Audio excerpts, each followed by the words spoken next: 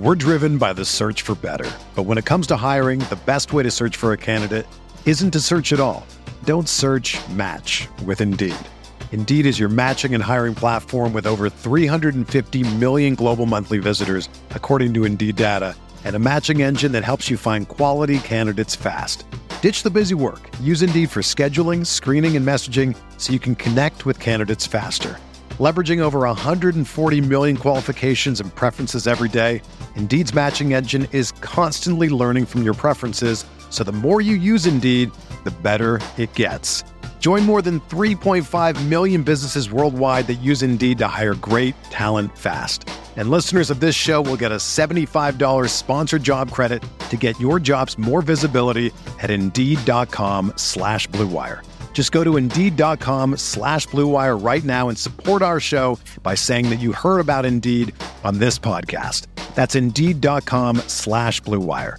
Terms and conditions apply. Need to hire? You need Indeed. Sam, listeners, Light Years Podcast, do you ever feel like you're always on? What do you do when you need a moment to chill? How do you like to hit the reset button to get ready for what's next? There's only one beer out there that's literally made to chill, and that's Coors Light. The mountains on the bottles and cans even turn blue when your beer is cold. Wow, that's amazing. That way you always know when it's time to chill. When you need to hit reset, just open up a Coors Light. It's mountain cold refreshment and made to chill. Coors Light is the one I choose when I need to unwind. So when you want to hit reset, reach for the beer that's made to chill. Get Coors Light in the new look, delivered straight to your door with Drizzly or Instacart. Coors Brewing Company, Golden, Colorado. And as always, celebrate.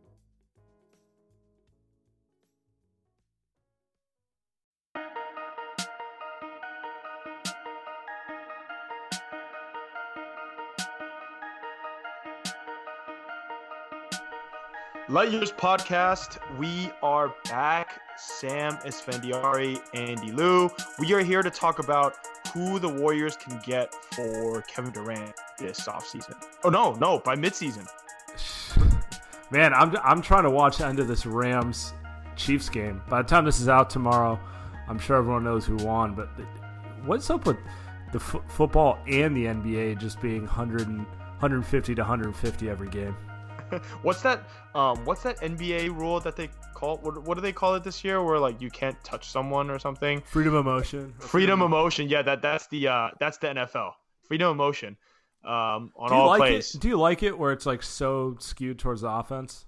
I agree with you. I think there needs to be some. You got to give the defense some kind of chance. Like it almost feels like unless you're a great defensive player, you almost can't play defense. You mean like a Khalil Mack? Like like Aaron Donald, right? Yeah, why would you trade a guy like that? That's your team. What was I gonna say? Yeah, I'm still curious. This goes for the NBA, but I guess also the NFL. If they'll actually call it this pro offense in the playoffs, because like I kind of suspect they're going to call this freedom of movement stuff for the NBA during the regular season, but when it's playoff time, you're going to be allowed to assault Steph off ball. Yeah, that's kind of like how that's kind of like in the NFL too, right? Like all of a sudden the like the New Orleans Saints or like those Peyton Manning offenses, and I mean these two that we're watching right now, the Chiefs and the Rams, you're probably going to watch them. Yeah. You're probably going to watch these guys struggle a lot in the postseason. Didn't the Rams didn't they lose that first game too? Yeah. Yeah, you're right. I mean, that's a great point. That's kind of the issue with the Warriors offense, right? Like it's great when Steph is in for the regular season, but then like come postseason, all that little off the ball stuff is less, it's less free, right? Because they can just like Richard Jefferson smack them. Particularly since all the good, not all the good teams, but most of the teams are trending towards like we'll just get a bunch of wings. Like forget having a Blake Griffin type having to switch on to Steph. We'll get a bunch of guys like, PJ Tucker, Al-Farouq Aminu, like guys like that, which is a good counter. Which I still think like end of the day doesn't matter when you got to go against Steph and KD. The only problem is like it's kind of like how predictable do the Warriors want to be, because it's not like they really changed the offense. We haven't seen them really like they change lineups, but they don't really change any schemes or any plays. They kind of just like let's down with what they have. So let's go into that. Is this the first 0-3 road trip of the Kerr era? I mean, it has to be. I can't think of any other time Kerr's just had a Well, he's lost 3 in a row before, right? Or the Warriors have. It's just not on the road. So I guess that's fair. I think they've lost 3 in a row before. But yeah, I mean, in a way, that's this ugly too, right? I guess that's the first time.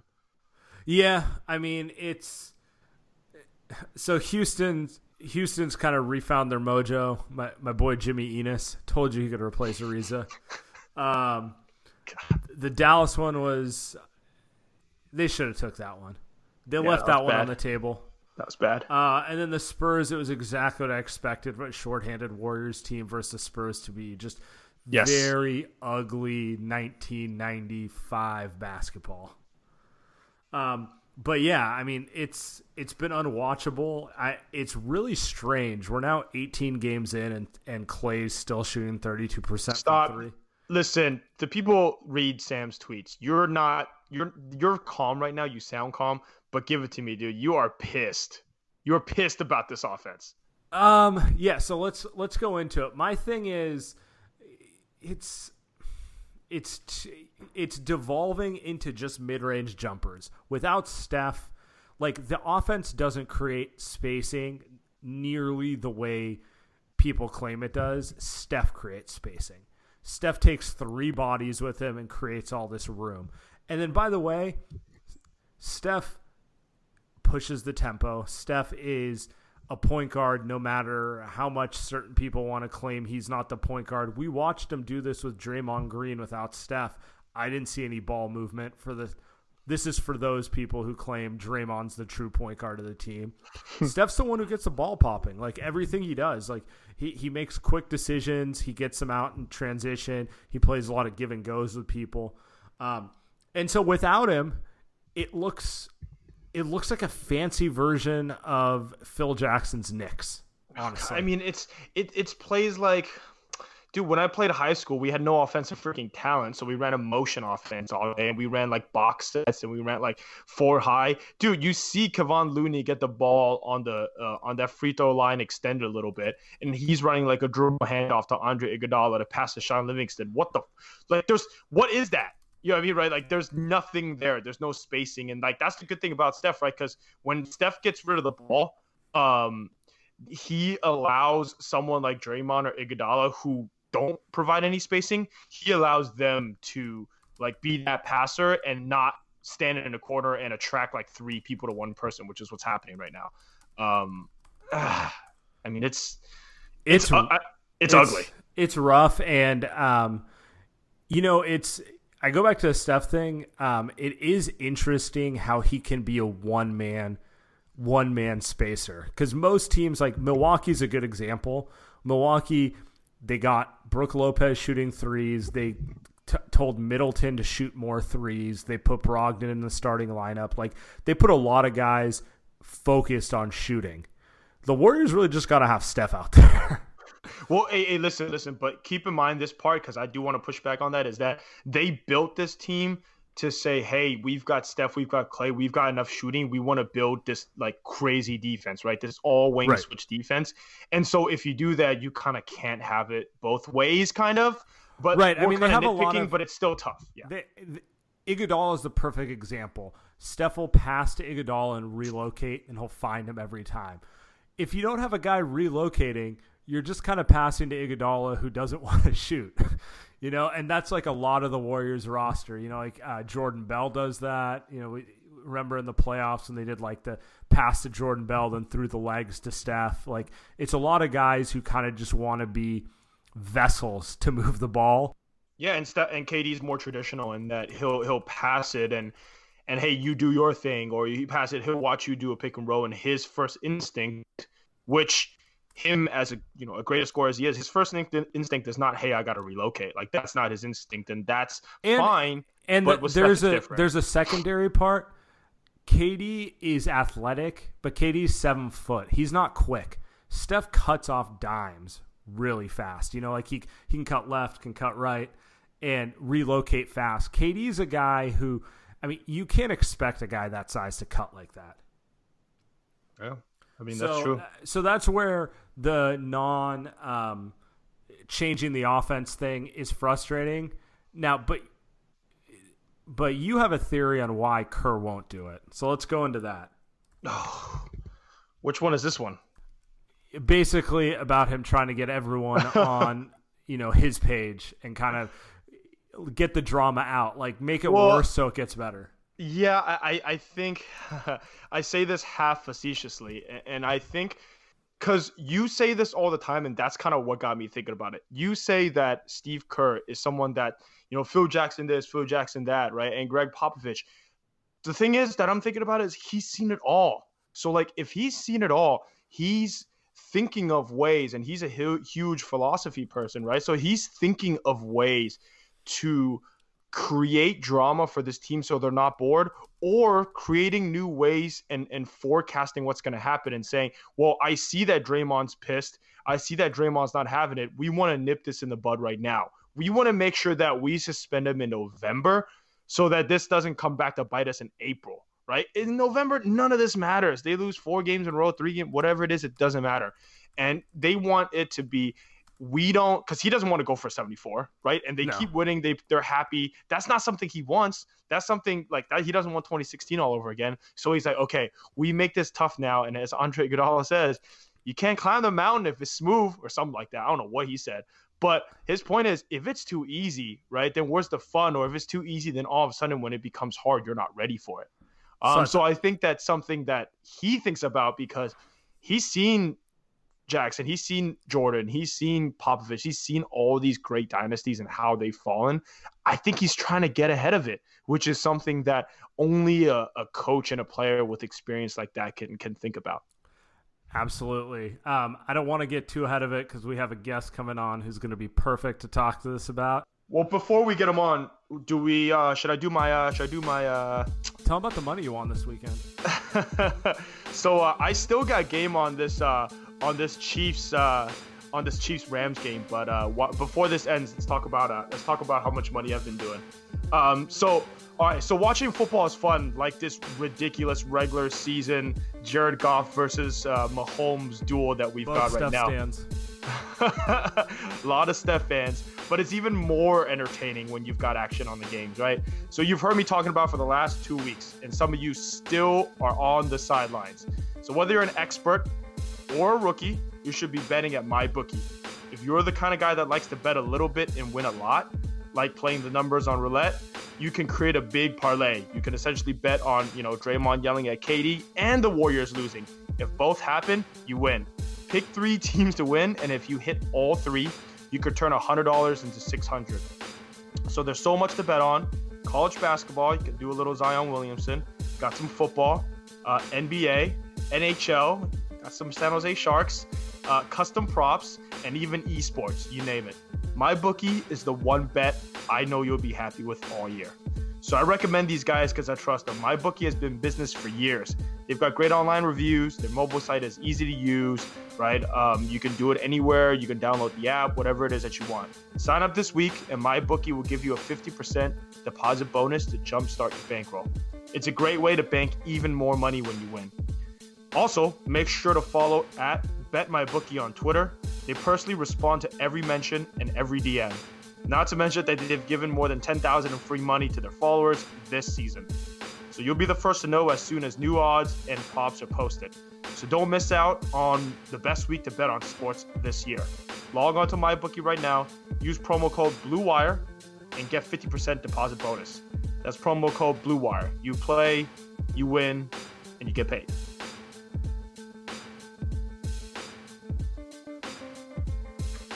All right. So now we have Marcus Thompson on, the Athletic 8. So I want to tell a little story. So with a lot of like writers and people who, do online writing, right? Not even newspapers. A lot of the times people say, hey, look, I read this guy, right? And they'll be like, I don't know who that guy is. The last couple months, when people talk to me about the Warriors, I'm like, hey, you read Marcus Thompson's article? And they're like, yeah, I know Marcus. I'm like, wait, what? So now Marcus is that kind of famous now. He's not just like online writing famous. He's like famous. Welcome to the show, sir. Whoa, so that means maybe I shouldn't be doing light years. This is beneath you. I know. Have I ascended to the point where I don't do this show? Wow. I did get a call from Cowherd, even though I missed it. What were you gonna be on like ESPN or not? What is he? Fox Sports? Were you gonna be on TV too and all of that? Nah, he just hit me before radio hit, and I didn't even see it. I got flooded. Choked. Somehow he's like the biggest Steph guy now. He is, right? I don't know, him and Ryan Russo, they're huge. I saw that too. Like both of those guys kind of just go on pods, and like their new thing is just like calling Steph like the greatest player in the game or the greatest leader, or all this stuff that like me and Sam didn't even think about. And we're sitting here like, dang, what's the point of us being around here then? I figure they found the in the words of Ethan Strauss, the market inefficiency, and took over it. So you've been ousted, buddy. You're done here. Our new thing and why we have you on is to talk about KD though. So me and Sam have at this point we have a love-hate relationship on how we view Kevin Durant. But we're here to get your thoughts. People aren't. I feel people like are sick KD of has hearing a us talk love-hate about relationship with everyone. So that's just kind of where we're at right now. Is this the first time you've had to work in 4 years, Marcus, with this team? Finally interesting.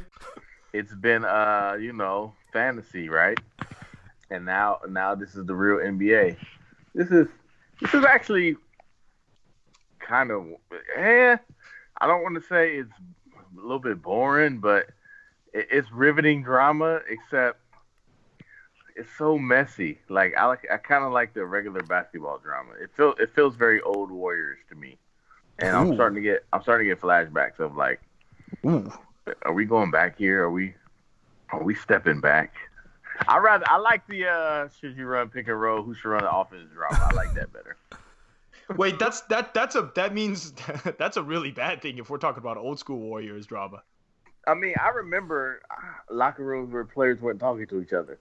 Can you imagine that this day and age in the Warriors? Like players just are icy. Now I haven't seen Draymond and KD in the locker room because I haven't been there, but they're two spots from each other. So I really want to see how this plays out. And so far from like how it sounds, man, I'm just saying this now, I really have gained a lot of, respect for KD and how he's handled this. And I've always respected Draymond, but really, why is that? I don't know, man. Yeah, interesting. How many people would respond this way? How many people would be this willing to turn around and say, all right, I'll do my best to, to move forward. But is he? I mean, you think they'd be talking? That's like true. The next game, like Draymond's talking and they're walking and they're patting each other and they're talking and they're laughing. I thought it was gonna take KD a week. Well, Marcus, what was he gonna do otherwise? Same thing Monte did. Like just not talk to you. You don't have to laugh on the bench. You don't have to like. So when I think Draymond was coming down the break, he messed up the pass and he turned it over. It's like a second straight turnover. KD like said something to him, patted him on the chest, and run the other way. He didn't have to do that. He could have just ran the other way, right? But there's an effort from KD to be amenable, so to speak. I mean, you know those guys who know how to take over the whole room with their mood. And Monte was like that. Barron was like that. Steven Jackson was like that.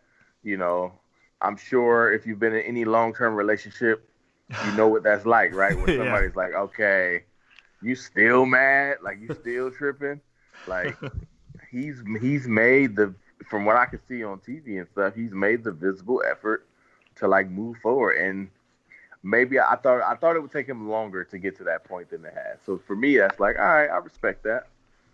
But I guess that's kind of what KD is as a person and how he always is, though, right? Like, he always wants to be loved, right? I guess, like, that's the only thing that you could say that KD has ever wanted. I guess there was a certain point where, like, hey, maybe we'll go to the Knicks. Maybe he doesn't care about championships that much, or vice versa. That's kind of why he went to the Warriors. But I guess at the end of the day, that kind of common theme for KD is that he always wants to be loved. So I guess that could kind of explain that's why he's acting this way. But it's also like he's also not playing very well at the same time. I was gonna say I have a different take than you guys. I think he's making the effort because he is. That's just what else is he gonna do? That's just who he is. Like he's not going to, do the ultra dramatic demonstrative thing. LeBron shit. Yeah, but like his play also. I know when he's engaged and when I'm watching a dude who's going out there and just like shooting, not really interested in making the extra effort plays that he'll do when he's like really into what you saw a game. last night? That's what I saw. Yeah. Against San Antonio? Yeah, I just saw a dude who's just kind of going out there a little bit. I mean, first off, that's true. That's KD though. Like he can go out there and drop 28, 7 and 7, right? And he'll just be like, he don't really look like he was that into it. I mean, are we wrong? Like, is that not like that's kind of the vibe? And if that's the case because he's tired, that's fine. But it also doesn't seem like, man, he was making passes, he was driving and kicking, he was attacking the rim after the shots stopped falling. That's not really a guy who's checked. If he just kept jacking three, I'd be like, all right. But and look, maybe some of it was he wasn't getting the calls, he was getting frustrated. But sure. Clearly, he started attacking the rim like trying to get the win. And maybe that's because too he knows like, look, if we lose this game, it's on me. Like I was supposed to. But I mean, I see there's definitely an impact in this game. Like there's no question. And I just tend to look at these things through like personal relationships. I feel like what happens in the NBA locker room, what happens in professional locker rooms, is much more like a family than it is like a business. It's much more like personal relationship than it is like a professional one, because they're so close. Like they get naked together and shower. Like, you know what I'm saying? They know each other's family business and all. Like, I mean, Tim is my guy. Yeah, it's a little different than me talking to. We don't hang out. Me and Tim don't like. Tim ain't coming to my house for Thanksgiving. He can, but like Sam not coming to mine either. You know what I'm saying? Like, there's a colleague thing there. These dudes, their wives hang out. They just become family. So for me, that relationship just feels much more familial. So I feel like if it were me and my wife, the vibe is just gonna be jacked up for like weeks. Till she like, all right, I'm ready to now start acting like you can work your way back. And for me, he just did that immediately. And I don't know, like if Steph had done it, I know somebody would have been like, see, this is why Steph is the greatest human in the world. Right? That's true. That's true. I mean, he did get all the credit just for sitting in between him on the bench. Pretty much. And laughing, right? Yeah. No question. How much of him enjoys that? Or does he even? That like he knows that he gets that? Because there's got to be part of Steph that's like, hey, this is kind of me, right? Like, I'm unselfish. He takes pride in that, I'm sure. But how much is he kind of enjoying like, hey, I'm going to get credit? Because when Steph's back on the court, everything's going to be fine, at least in those moments, at least on the court. So he's going to get all that credit. How much does he enjoy that at the expense of someone like Kevin Durant, who obviously sees people like Colin Cowherd calling him essentially not a leader? I don't know if Steph enjoys it. I know he knows he'll get the credit. But I really do think in this situation, I feel like he really thought the season was like in jeopardy. I don't think it was a matter of like, hey, this is my chance to shine. I think it was, I'm not about to let these dudes ruin my championship run, right? I think that Steph is a super competitor. So that's the sense that I get, is that, I mean, look, I tried to talk to him for the story about how great he was, and he wanted no parts of it. Right? So I was like, come on, Steph, this is a hype piece. But I really think he's like, if you're looking at the principal parties involved, I think he really was like, I got to do something because this could derail our season, and we don't want to derail our season. And, I'm not about to let these two go down like that. And you know what the interesting thing about all this is it really underscores Steph and Draymond's relationship. I mean, those two, like those are the two right there. Like that's the That's the real. It's the yin and the yang of the Warriors right there. Yeah, like it's those two, and maybe that'll change at some point. But I think that relationship ended up being really big this time around because no matter what they say about, no matter what is happening, they all have to look Steph in the eye, and it's hard to look that dude in the eye and just be like, I don't really care what happens to you, when all he's done is showing you he cares what happens to you. You know what I'm saying? Like, you got to be a sociopath to look at Steph and be like, yeah, I know you've done all of this and you've been everything I needed you to be, but I don't care if I screw you in this. I'm disappointed. It's like I'm not mad. I'm disappointed. I'm disappointed. Yeah. So I just feel like he's got those relationships with each one of them, where he could say, "Man, what about the pact you and I have?" And then go to the other one. What about the pact you and I have? Like the one we made unofficially. Can we honor that? And by honoring that, you kind of honor the team pact. So I think his role in this was much more like, like it was necessary. It wasn't like if he didn't do it, hey, maybe this. What if he doesn't go on that road trip? And who does it then? Who steps up and says, DeMarcus? Yeah, it's Cousins. It's Boogie. That's who it is, really. And it becomes his team. And then he's like, man, why am I doing all this for $6 million? That's facts. That's I mean, so that's kind of double-edged, right? So you're kind of saying that some of what Draymond said definitely affected KD, but part of it's, I guess, a little bit overblown because they're still going to play together at least for this season to get that title. Look, I don't think it's overblown. I think when they decided to suspend him and make it public, they blew it up. So we didn't blow it up. Matter of fact, I went to sleep that night not thinking it was a big deal. I texted Marcus the next morning. I was like, yo, I woke up this morning. I was about to read The Athletic. I was about to learn some stuff. Marcus hits me and goes, nah, man, I wasn't even there. I was like, well, then it must not have been important. And like 2 hours later, Draymond gets suspended and Marcus writes like 1,000 words and a bunch of stuff that happened in the locker room. Yeah, I didn't know. I thought it was just like a regular thing. I thought the next day would be like, yeah, this is what we do. And we weren't privy to all of the stuff. And like, I mean, in a sense, the Warriors said, hey, this is a big deal. Maybe you should investigate, Marcus. I mean, that's the message I got. I mean, that's basically what they said to everybody. Because now once he gets suspended, it's like, oh, no. And I know some of the stuff came out what he said, but I mean, they almost said, yo, this is huge.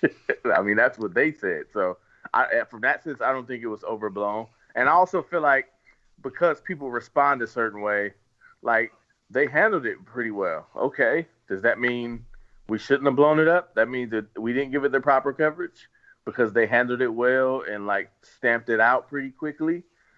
Because we've seen these things happen and it don't always work that way. Right, we've watched it happen, and it doesn't work out that way. There's a team across the water or across the parking lot that you know what I'm saying. Like it just doesn't always work out where people come together and do the right thing. So I don't think it was overblown, but I don't think that means they can't overcome it. And I feel like they are overcoming it. So I don't think those two are mutually exclusive. So I want to go back to kind of the piece you wrote right after it happened, which Ethan, by the way, called the article of the season. You can rub that into him. He said that about your piece. But this one part just stood out to me the whole time where you're saying the general consensus was Green was wrong for going so hard at Durant instead of having a hard but civil conversation.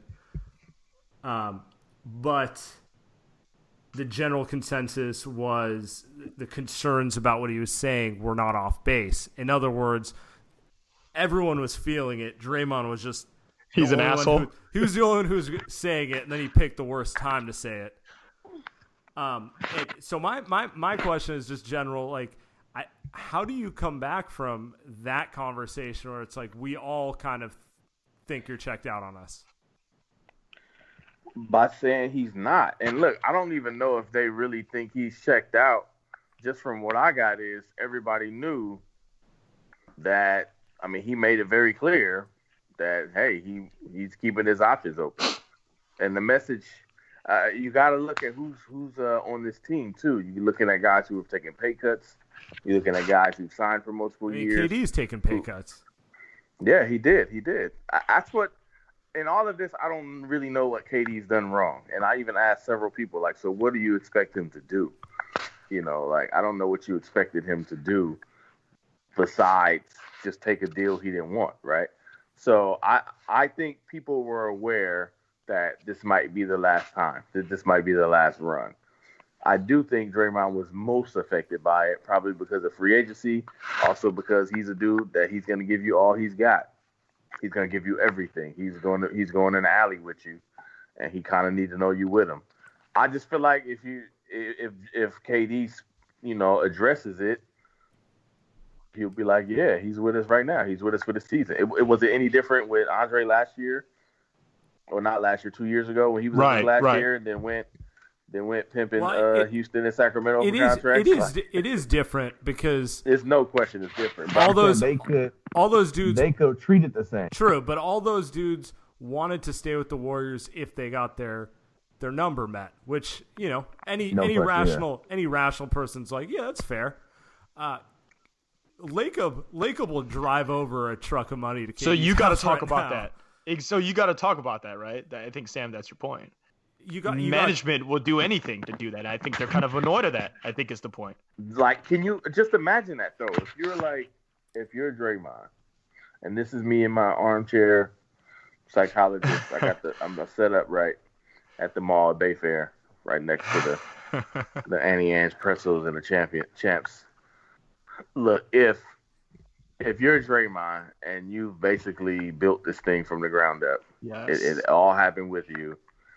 You've poured your everything into it, and this is where you want to be, and and management is like, yeah, we can give you, we can give you an extension, but you're not gonna get the full max, and you may not even be here, but it depends on what Kevin Durant does.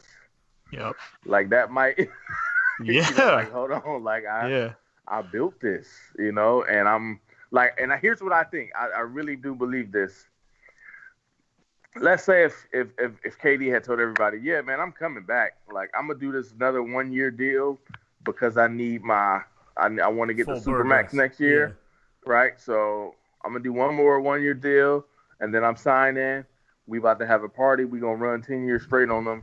Like, if he said that, then I think Draymond is like, all right.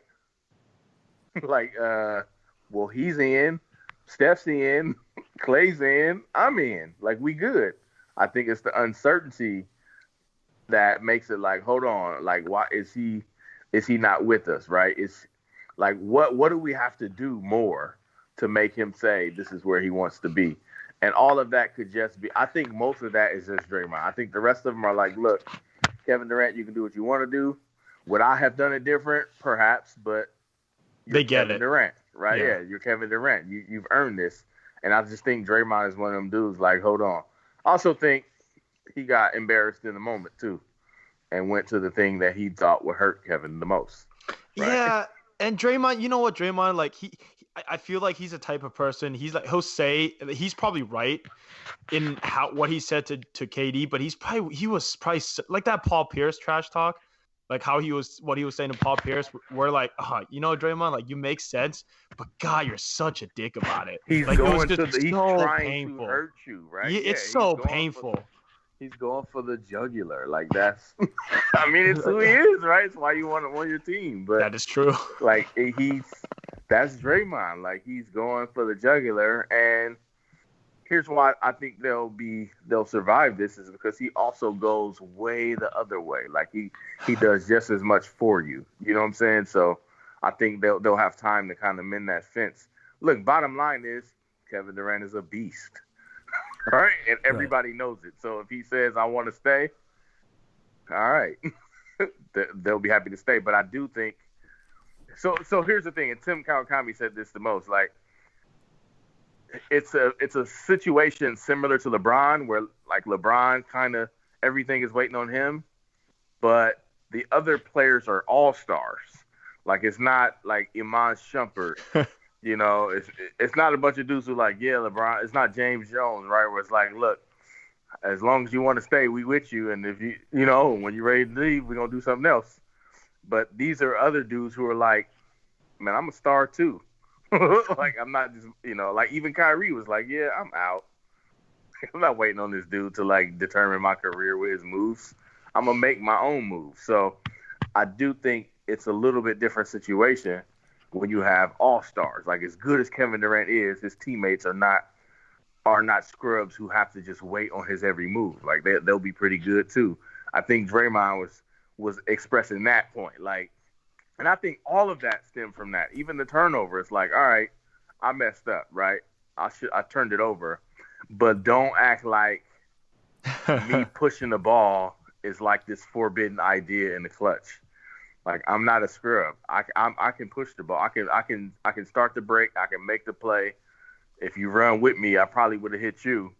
Like, I think that's his mindset. Is like, I'm not out here. Like, I'm not a scrub. I'm an all-star. I can do this.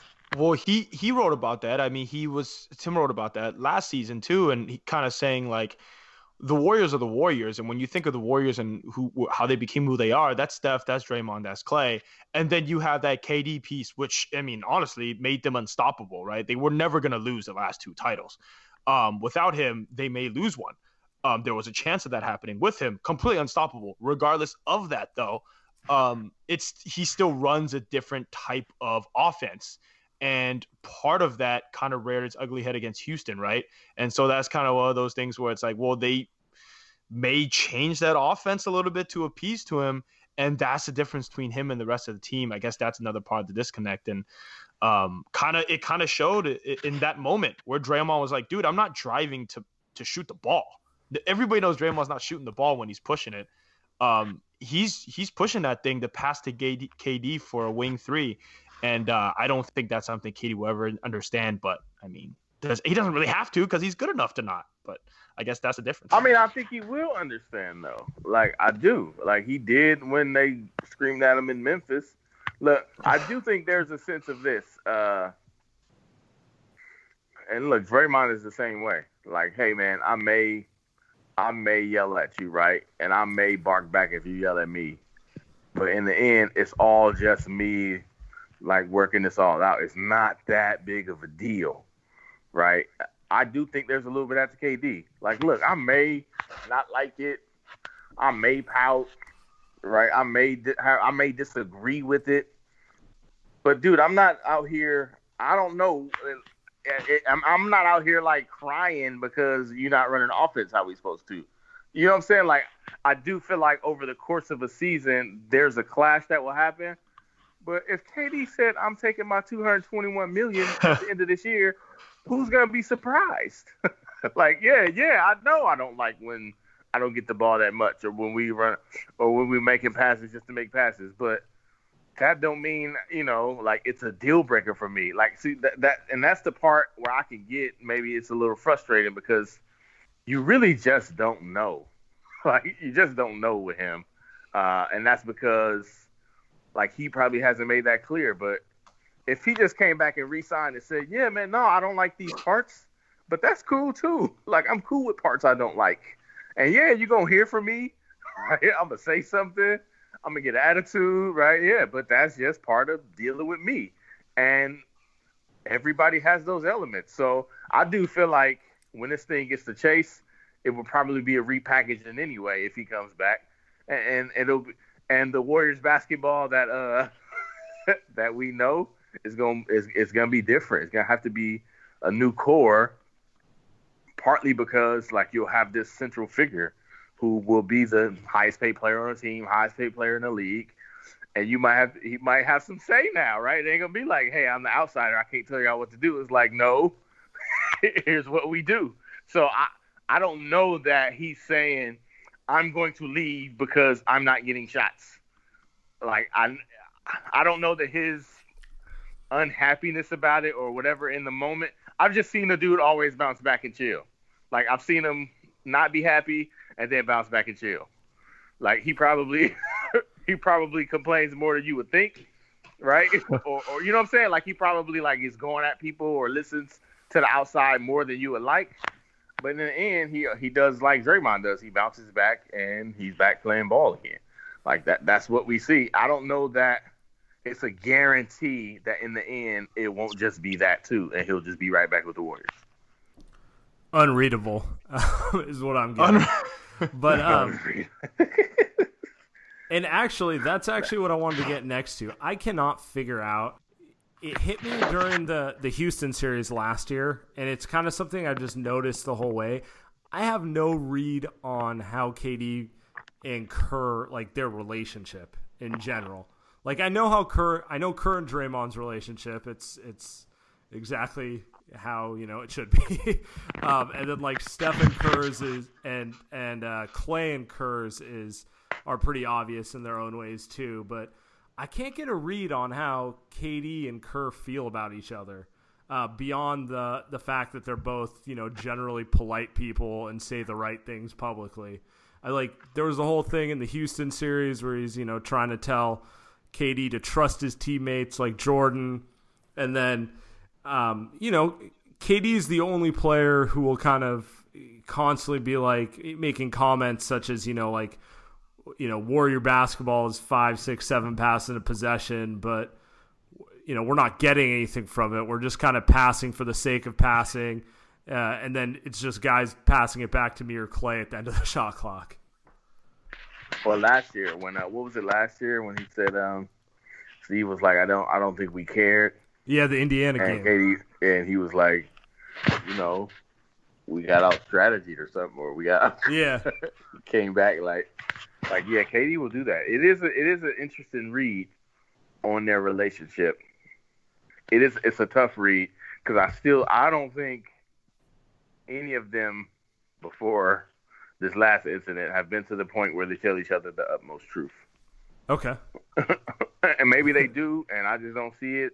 But there's some there's some eye rolling with KD with some of Kerr's lineups and long game didn't KD choices. say Jerebko should have started? Yeah. Yeah, that was Jerebko should have started earlier this season in the Milwaukee game when they started Jordan Bell and Damian Jones together against Giannis, which everyone knew that was just not going to work. And what happened is they got blown out. KD was the next game made sure to praise it's good that coach put Jerebko in with the more space and it makes more sense for how we play. He'll do that, man. He is right. The dude knows. He knows basketball. Here's the thing. I think with KD, I think that Milwaukee game, I think he wanted to go with Giannis. I think there was a chance for a marquee game, for a fun game, and it became a strength in numbers game. And he didn't really want. I think the sense in the locker room was we're hyped for this game, and it's hard to get hyped over 82. Yeah. Particularly when you've accomplished what they have. So it's those little moments for Steve to kind of just we're just going to strengthen numbers because it's November. Kind of, it seems to bother KD more than anyone.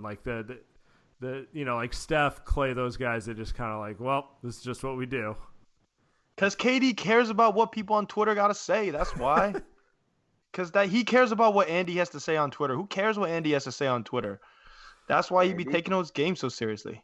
Well, I'm doing third person. Of course I care, but that's me, man. Who cares about me? You don't take that as a compliment that your voice matters? To him? I don't know. I feel like it shouldn't matter to him. I don't know if I take that as a compliment because I feel like that's one of the things that will drive him out of Golden State. Andy feels Andy feels guilty he's driving KD out. And at the same time, I'm like, you know what? That's just how I feel. I mean, if you go, that's just how it is. But that's one of those things that's that's why Steph and Clay probably don't care. They're I guess Steve Kerr blew the game, but if we play him in the finals, we're probably gonna win. Basically, right? Right. There's this idea of we're not doing this in the playoffs. So can we just play like we playing in the playoffs? Right. I think that's the most infuriating part. It's you get that lineup out there and they're all smart enough to know Steve, there's no circumstance in which you're throwing this in a game that matters. What are we doing here? And look, I just have the role of great players will always like have an issue with being coached, like not being coached, not put in position, but where it becomes okay, coach, like chill. Like at some point, you kind of just got to let me do this. Like from back in 2015 finals, where it's like when Curry's thing to Curry's like, look, dude, I understand back screens, move the ball, but at some point, I just need to take Dellavedova. He's right here in front of me, right? Like, let's not overthink this. So I do think there's some great player elements. Here's what I just think. I really believe this. If KD signs, all of you would look like idiots because you overblew everything along the way. Be like, and he literally could be like, I don't even know what y'all was talking about. I was gonna sign the whole time. And then what would you say? Like, what Marcus, what would we you gotta do a pod every week. Come on, like this is what we gotta do here, man. This is all we can talk about. We not gonna talk about Quinn Cook being good. Pods every week. This is what we do. We got pods every week. Hit the subscribe button. Light Years Podcast, Apple Store. Come on. Or iTunes, whatever. That's cool. I'm just saying, be ready to eat it if that dude signs. If you take the money, they be listen. Like, I don't know what all right, we'll pivot. About. We'll pivot to back screens next week. Stay in a safe space. There was me and Sam were legitimately so happy the first 2 weeks of the season because Steph and KD looked the greatest that they've ever looked together. Like the chemistry that they had was. Man, I was working on a piece about it. I was like, Oh. yo, let's go. And then, do you see them like being cool again? It's probably a better question for you, but you did say they're kind of like family. If they're family, and wasn't Draymond like the one that's great friends with KD before he even joined the Warriors, right? And so like, it'd be kind of tough to see them fall apart, not like as teammates, but just like as friends in real life. Like that'd be pretty rough, I think, for that to happen over what? I don't know. I do feel like, as having wrote the biography on Kevin Durant, I do feel like he is well versed at dealing with complex relationships. He has some experience in that department. Have you finished that book yet, by the way? I finished the first manuscript, and now I'm in the process of doing edits. So is that gonna come out before is that gonna be before the season ends then? Like, are you gonna have to it's stop? gonna be before the season ends. Oh, you can't delay it. You can't wait until like the Warriors blow a 3-0 lead with KD or something like it was the first time you wrote about Steph. Nah, I can't delay it. If you can talk about it, if you can't, you can't. But what is it about KD that allows him to maneuver through difficult relationships? I mean, I think at his core, he's like just a good, humble dude. Like, and he just wants, like you said, he wants to be loved and he wants to be cool with people. And I think that's something he's always wanted his whole life. I think he's a dude that's just like he's had so much turmoil, like he just prefers peace. Like, I really do believe. I mean, think about it. Like where I'm from, many people don't know their fathers or their fathers disappeared, and once he out, like you hate him. I know many dudes like I'll never talk to him. This dude's dad left, came back, and now one of his closest people is his father. So he's like, I kind of would rather have my daddy than have the hate. You know what I'm saying? Like that's somebody who's thinking like, hold on, like I understand how to cherish what I have instead of what I miss. Like, that's what I'm saying. Like these dudes have been through things in their lives that are just different. And this is all great for us on Twitter and in the chat rooms and water cooler and it's fun. But they've been through stuff where it's like, all right, man, I can get through this. You know what I'm saying? Like, so part of me is just like, I feel like KD is just that he's a lot like, I think he's a very complex, multi-layered individual. And one of those layers is a lot like Seth. Is a lot like, hey, I just want everything to be cool. Let's be peaceable. Let's be a good example.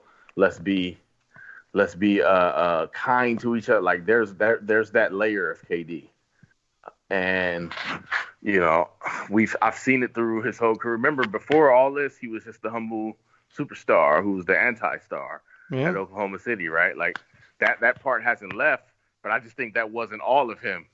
and nobody saw it because he was in Oklahoma City, right? And he was pretty good at hiding it in his own words. But I do think that's still there in him, and the things that he's been through in his life, like he still somehow manages to want to just be. He just wants to be like at peace and in good relationships. Like I think that's one of the draws of the Warriors. Like he was like, "Yo, man, look, I don't have to deal with this strife," and you know what I'm saying? Like, look, they play together. Like there was a part of him that was drawn to the AAU elements of the Warriors. You know, the the cupcakes and the the pizza after the game, and you know they got that whole vibe, right? And I think he was drawn by that. So I do think there's a part of KD that's like that. And it's actually, you know, once you get older and you get out all past the jokes, it's actually pretty admirable. Because look, why he just did fire on Draymond. I'm surprised. I don't know how to like. I'm surprised about that. I just people are gonna say that he's soft, right? Like that's people's response. They gonna be like, oh, why is he yelling at the fan? Why he's not yelling at Draymond? But there's got to be something else there. I mean, he was yelling at Draymond. He yelled at him like, I don't. Or he got yelling at him. The problem. Like he said something. I mean, he started it with yelling at Draymond. You know? But like he could have came back at him with like a response that I'm sure would have made Draymond more pissed. Like there's a multitude of things. Yeah. No question. I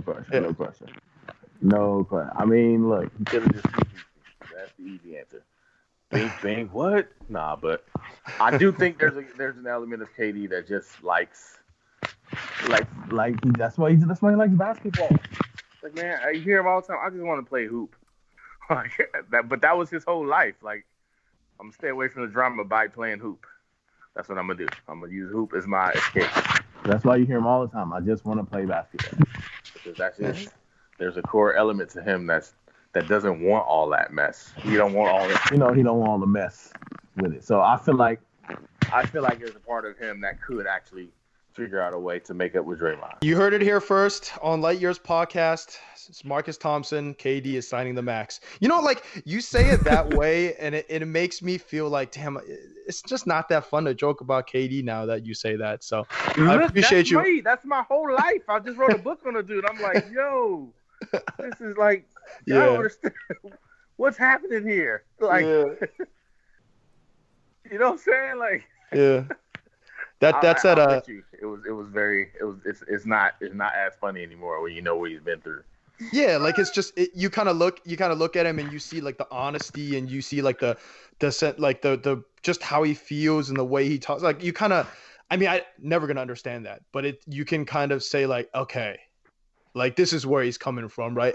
And it's not like he's a bad person. He's never done anything bad off the court. He's never done anything outside of like go at a 13-year-old on IG. Like what's the worst he's ever done, right? Like really, there's nothing. Like even like the Draymond who's gotten arrested for things like Clay and Steph, there's nothing. But with like other NBA players, there's always gonna be like there may be something. With KD is nothing. Like you're right, he is a good dude. It's just I guess it's tough, but you know, the other question is, where else can he go after the season where he fulfills that part of himself that he thinks he may need, right? That's what I'm saying. Like, the more I think about it, where is he going? like for real, where does he go? Where does he go? And he looks at that place and is like, yeah, I'm happy. Yeah, this is a better fit right here. Obviously, LA with LeBron.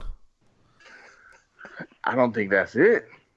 If he's leaving, right, especially for the theory that like this will never be his town because it's oh yeah. How you gonna go play next to LeBron?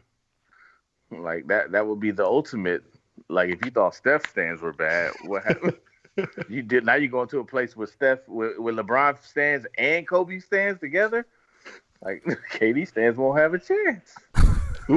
Wow. All 5 of them, man. Sheesh. Nah, it's about 20. They're rising up now, though. But hey, we got to Marcus. I really appreciate you coming on, being the armchair psychologist for KD, and kind of turning Light Years podcast into KD fans. Hold on. That's it for real? What do you want to talk about? Man, we ain't talk about basketball. Listen, there was nothing that made us more excited than KD Steph. And then after the last week, me and Sam were just like, you know what? I think we'll just talk KD for the next month. So I want to hear what y'all think now. Like Sam has never been more mad about Kerr's offense. I'm infuriated. Never been. I actually was gonna get into this, but we got all side tangent on KD. I guess we can go into it now. Please. There's no reason the offense should be this bad without Steph. There's layers to, like, they shouldn't be as good as they are with Steph, because Steph is one of the best offensive players of all time. But there's a huge gap between that and this 1992 offense that Steve Kerr is running. And I think that's what's infuriating for me. I'm like watching it, and KD called it out. Just let him run more pick and rolls. Like, maybe put more of your shooters on the floor. Do something different than trying to run the triangle, which devolves into KD and Clay post ups. I don't understand why he's not starting Quinn Cook. Like, that's defense. For me. It's just like, defense. Okay, what does defense matter if you can't score? I think Kerr thinks that KD's like Steph, right? In that, like, he's a great offensive player, like things are gonna happen. But they built this team around Steph, where guys have to do different things. And me and Sam were talking about how Steph moves nonstop. KD's not that guy. He can't be that guy. He's 7 feet tall. He's not going to be able to make like quick cuts like Steph. It's physics. Doesn't give him the like LeBron that. Offense. Put shooters around him. Let him cook. Yeah, that's what I would say. Put Cook in the game. I wonder what Steve normally has, like another motive, right? And maybe it's just, hey, look, it's fine that we lose these games. It's fine that it's a struggle, but we're finding Jerebko, we're finding Looney, like we're finding Jordan Bell, Damian Jones, like. Maybe so when they come up big in Game 5 of the West Finals, oh God, like he'll be like, I told you I'm playing this since November, right? But I really do wonder, after 3 games, like after 2 games of like porous offense that can't shoot a 3, like he really sounds like Denzel in Remember the Titans, where it's like, man, we got 6 plays. It's like Novocaine. Just keep running them. It always works, right? It's like, I think that's like, man, we got to move the ball more. We got to execute better. That's the frustrating part is, as of this morning, Clay leads the NBA in mid-range shots. It's like watching the Mark Jackson offense again. On the messed up part is some of the shots Clay's are hitting are just silly. So it's like enjoyable to watch it, but it's not good basketball. To just watch everything devolve into Clay taking a turnaround 18-footer. What if this is lowering Clay's price? Like, what if he's keeping it so he can say, hey, Clay? It's not going to matter. Someone's throwing the max at Clay, no matter what. But the max won't be as high as what they can offer. There's always that middle ground, right? There's that middle space. So they could go half on the middle space and still pay more than what anybody else could offer. and then what are they gonna offer Draymond? The mid level? Is that what that's what they got left for Dre, right? Level, right, yeah. So that's one of the things where, like, and Sam talks about this a lot, the Kerr's ego. I'm a huge Steve Kerr guy. I think like his thing of like allowing or like making Andre Iguodala realize that, hey, coming off the bench is actually a great thing for us. Like that, and coaching, managing Draymond and all those things makes him like a top 3 coach in the NBA. But his like light years thing of, hey, everybody's going to shoot threes, I'm going to shoot wide open range jumpers. Listen, that's like one of the things where it's you are not the offensive generational talent here. Steph is, right? The only reason why this offense is as great as it is your system is fine, but it's also because of Steph. So you can't just not adapt to the players when the players change, I think is the issue. And I think that's the ego problem that Sam talks about. That's like, you got to adapt to the players. You don't have a players adapt to you. Look at Greg Popovich. He's changed his offensive system like 4 times.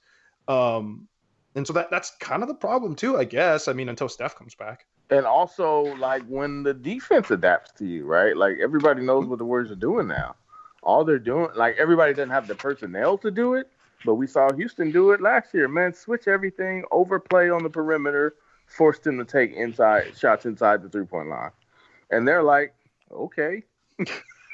You know? And there is an element of, to take what the defense gives you. That's great.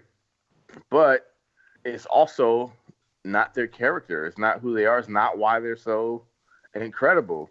If they're just going to take twos all game, they just become a really good 1980s basketball team, right? Like that's what they are. But this is 2018, and everybody's jacking threes.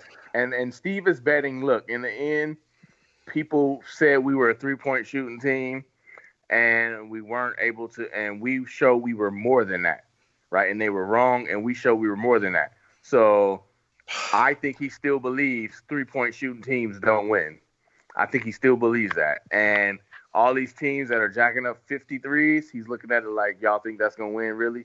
No, let me tell you what's going to win. Defense is going to win, and offensive execution is going to win, right? Like, I think DeMarcus Cousins in the post is what you're telling me.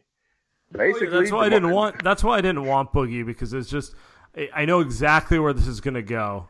I mean, Myers has joked about it, like, Steve, you have to let him shoot threes. That alone let me know Steve's first thought was, we're going to get him. I'm going to threes. Yeah, you know, he's been doing this dumb 3-point thing. I'm going to get him back in the post where he needs to be. And you know that's coming. You know it's coming. So that was one of the things where Popovich was like, yo, I hate threes. Like, that's not his thing. Yeah. But let's jack. Exactly. He was like, yo, let's chuck them. Like, and then they became like the most beautiful offense we've ever seen in basketball until the Warriors came along. But that was his thing. He was able to adjust. And if that's something that Kerr, I guess, struggles with, we'll see. But I mean, I guess it'll never hurt him because they'll always have too much talent. If and until, I guess, KD leaves. But it does make you worry that he thinks it's the execution as opposed to the talent. Like, I don't know how you can credit execution when a game devolves into, like, KD making 15 difficult long twos just because he can. You know, like, is that execution or is that just pure talent? I mean, they completely violate. I always wonder what Jim Barnett is thinking, because I straight learned basketball watching Jim Barnett. And one of the things that I've learned is not from Fitz. At the end of the games, Fitz wasn't around when I was growing up. It was Papa, Steve Barnett. So at the end of games, you want high percentage shots, and they don't even look for them. It's like they're not. It's like, nah, let's not get a high percentage shot. Let's just get a shot. And maybe that's what he's saying. We're not getting great shots, but all they're doing is, hey, when that ball hits the hands of one of the non-stars, let's overplay the stars. Let's make it harder for them to get the ball back. That's all they're doing. That's it. And now the non-star has to make a play, which is if you're a defense, then you're like, yeah, that's what we're doing. So all's going to happen in the playoffs, though, is going to be like, all right, let's go pick and roll. And then none of it matters anyway, because they do have the best talent. Let's go. All right. KD, Steph, do your thing. All right, let's unleash it now. And we thought at one point that would hurt them because they hadn't run it, and it just hadn't hurt them yet. It's gonna take a loss. It's gonna take a loss to make an adjustment. I think. I feel like it's gonna take something significant for them to say, all right, let's retweak this, or a locker room revolt where they're like, look, we're done with the 88 passes. Hey, let's go. That's why we were talking about, like, we were enjoying that KD said, hey, Kerr made the right move by going with Jerebko for spacing. Like, he's the only guy, like, even Draymond hasn't really said anything, at least to the public, like, hey, he'd rather do it this way, right? Draymond likes the passing because everyone knows. But he's the guy. Yeah, right. No question. But KD speaks the facts about it, and Steph would never, and Clay would never. And so yeah, nah, Steph ain't going against coach like that, not publicly. But KD will call it out in a heartbeat, no question. And you know what? That's good. Absolutely, it's good because it's how things are gonna change too. Like, it's how it's gonna happen. And look, the truth is, Steve is probably right, man. Who cares in November? like who really cares? Except for people who really want to see Warriors basketball 80 all and year. 2. Yeah. Yeah, right. Like, but who really cares? But I think they do care. I do think they want to have some fun, and they want to play a style that they like to play. And so I feel like that might actually be getting to KD maybe more than anyone, in the sense of like, you know, Kerr wants him to be the Spurs. Yeah, it's his ideal and all that sort of, you know, strength in numbers, like it, you know, everyone plays, blah blah blah. And I think it's harder for KD than anyone to kind of buy into that over 82. Just like you're saying, like, I just kind of want to hoop and enjoy myself a little bit, you know, with like a matchup against Giannis, instead of like making this like, you know, a job. Like, no, we're going to play Jordan Bell and, you know, you don't get to go at this guy.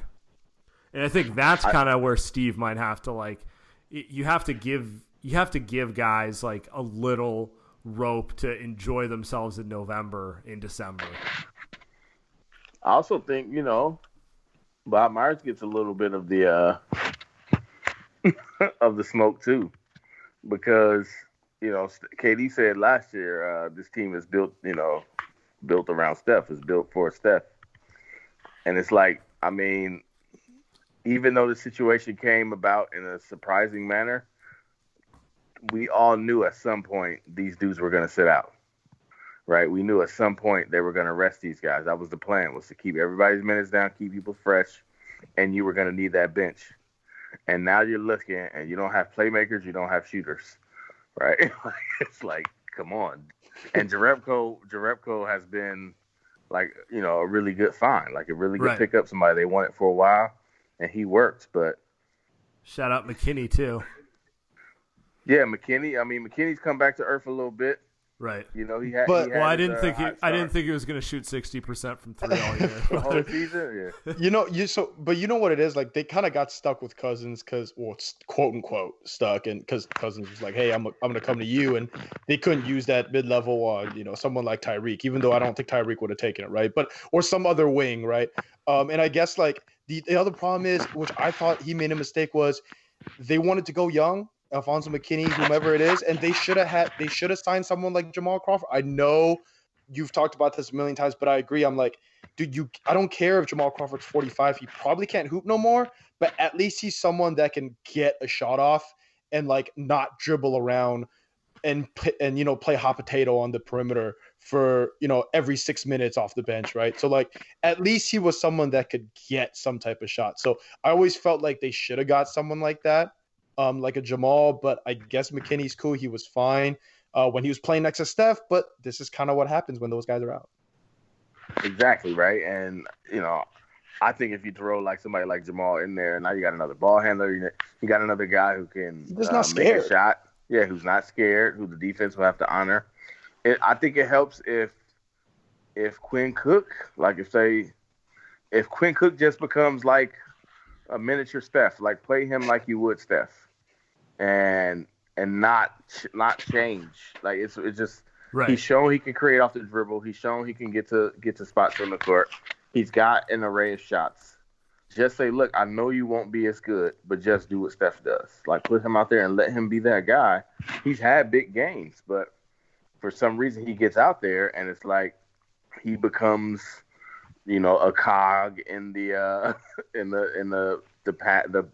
5, 6, 7, 8 passes to pass scheme. Like at least set some back screens or something, right? Like don't just stand out there.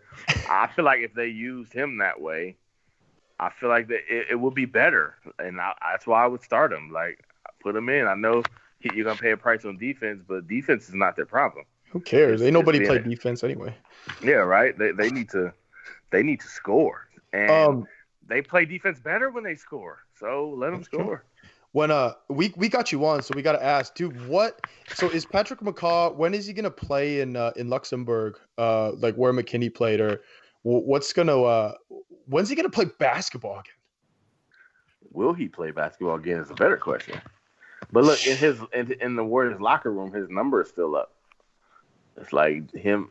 I mean, technically, he and Damian Lee shares a locker, so it's interesting. But here's where it makes me think. Well, all of this makes me think that there's something bigger than basketball that's happening, and something that makes the Warriors say, "Look, like if he wants to come back, he can." Like, why would they do that if it's just basketball? Ooh. Right? Like, it makes me feel like they know something that we don't know. So it's like, all right, we're gonna keep our arm around this young man that we drafted, we built up, we're gonna support him. It just feels like something that's happened, and he's AWOL, so nobody will know really. But I do know some people in the organization have talked to him finally. So there's movement, but geez, like at this point, I mean, how many other teams would just cut the dude? Yeah. So I mean, there's also an irony to the fact that he won't solve any of the issues you guys are talking about. He's just like another version of Livingston, Iguodala. That is true. So. None of them at all. I guess we were, at least I was kind of under the impression maybe he wanted more out of it or something like that. But if it's something that they're kind of sticking through with him on something that's not basketball, then that's something entirely different. So that's what it feels like. That's the only explanation I have as to why. Yeah. I mean, look, we could trade him for a piece. Where are you trading him to for what? Yeah. Like, unless you're making a bigger deal and you need a throw-in player, maybe that. But do you really? I mean, I guess you don't lose anything by keeping the spot. You're paying the same amount of money if you cut him or not. So, or actually, no, he's not even under contract. You can't even do that right now. He has no deal, so you can't even really. Yeah, it's. I just feel like at this point they'd say, "Hey, man, you know, we're gonna let you free, let you go do what you want to do," and they haven't done that. And from what I've heard, they're just probably trying to support him. So it feels like there's something else going on. Maybe we'll learn later. But Patrick McCall is a very private dude, so maybe we won't. Is that how we gonna end? Is that how we gonna end the pod? That's how we gonna end the pod. Marcus, I appreciate you, man. So I just remember when KD signs 5 years, $221 million, that I told you y'all overreacted. I always like KD. Yeah, you always like KD. Nah, no, for real. Gut check. Is he gonna sign? Is he coming back? I think he will. I think he will. I've said that to be. I only say that because I don't see him going anywhere else, and it doesn't make any sense. And here's the thing: if he signs, it can't be a 1-on-1, right? Like I don't think he'd do it again. I think it'd be the max. I don't think they'd offer it to him again.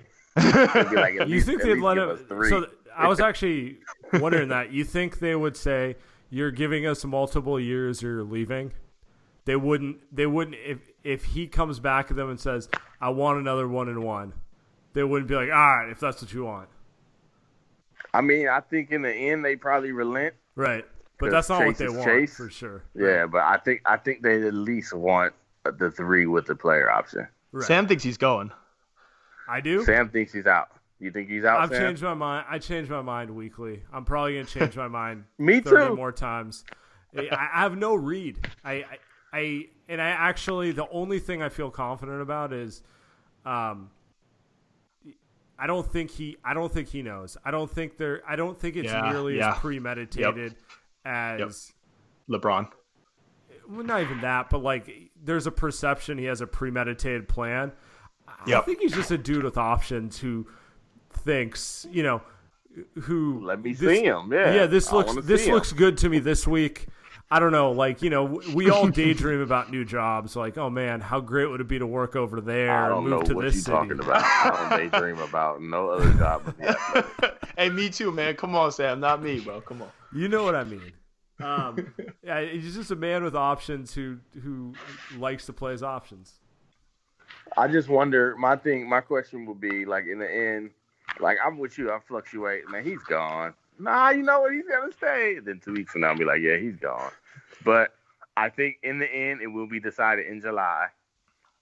Like, what's the makeup of this team? How do they pitch it to him in the future? And like, what are his real options? We know what his presumed options are right now. What do they look like in July? I do think you hit on. I do think you hit on something.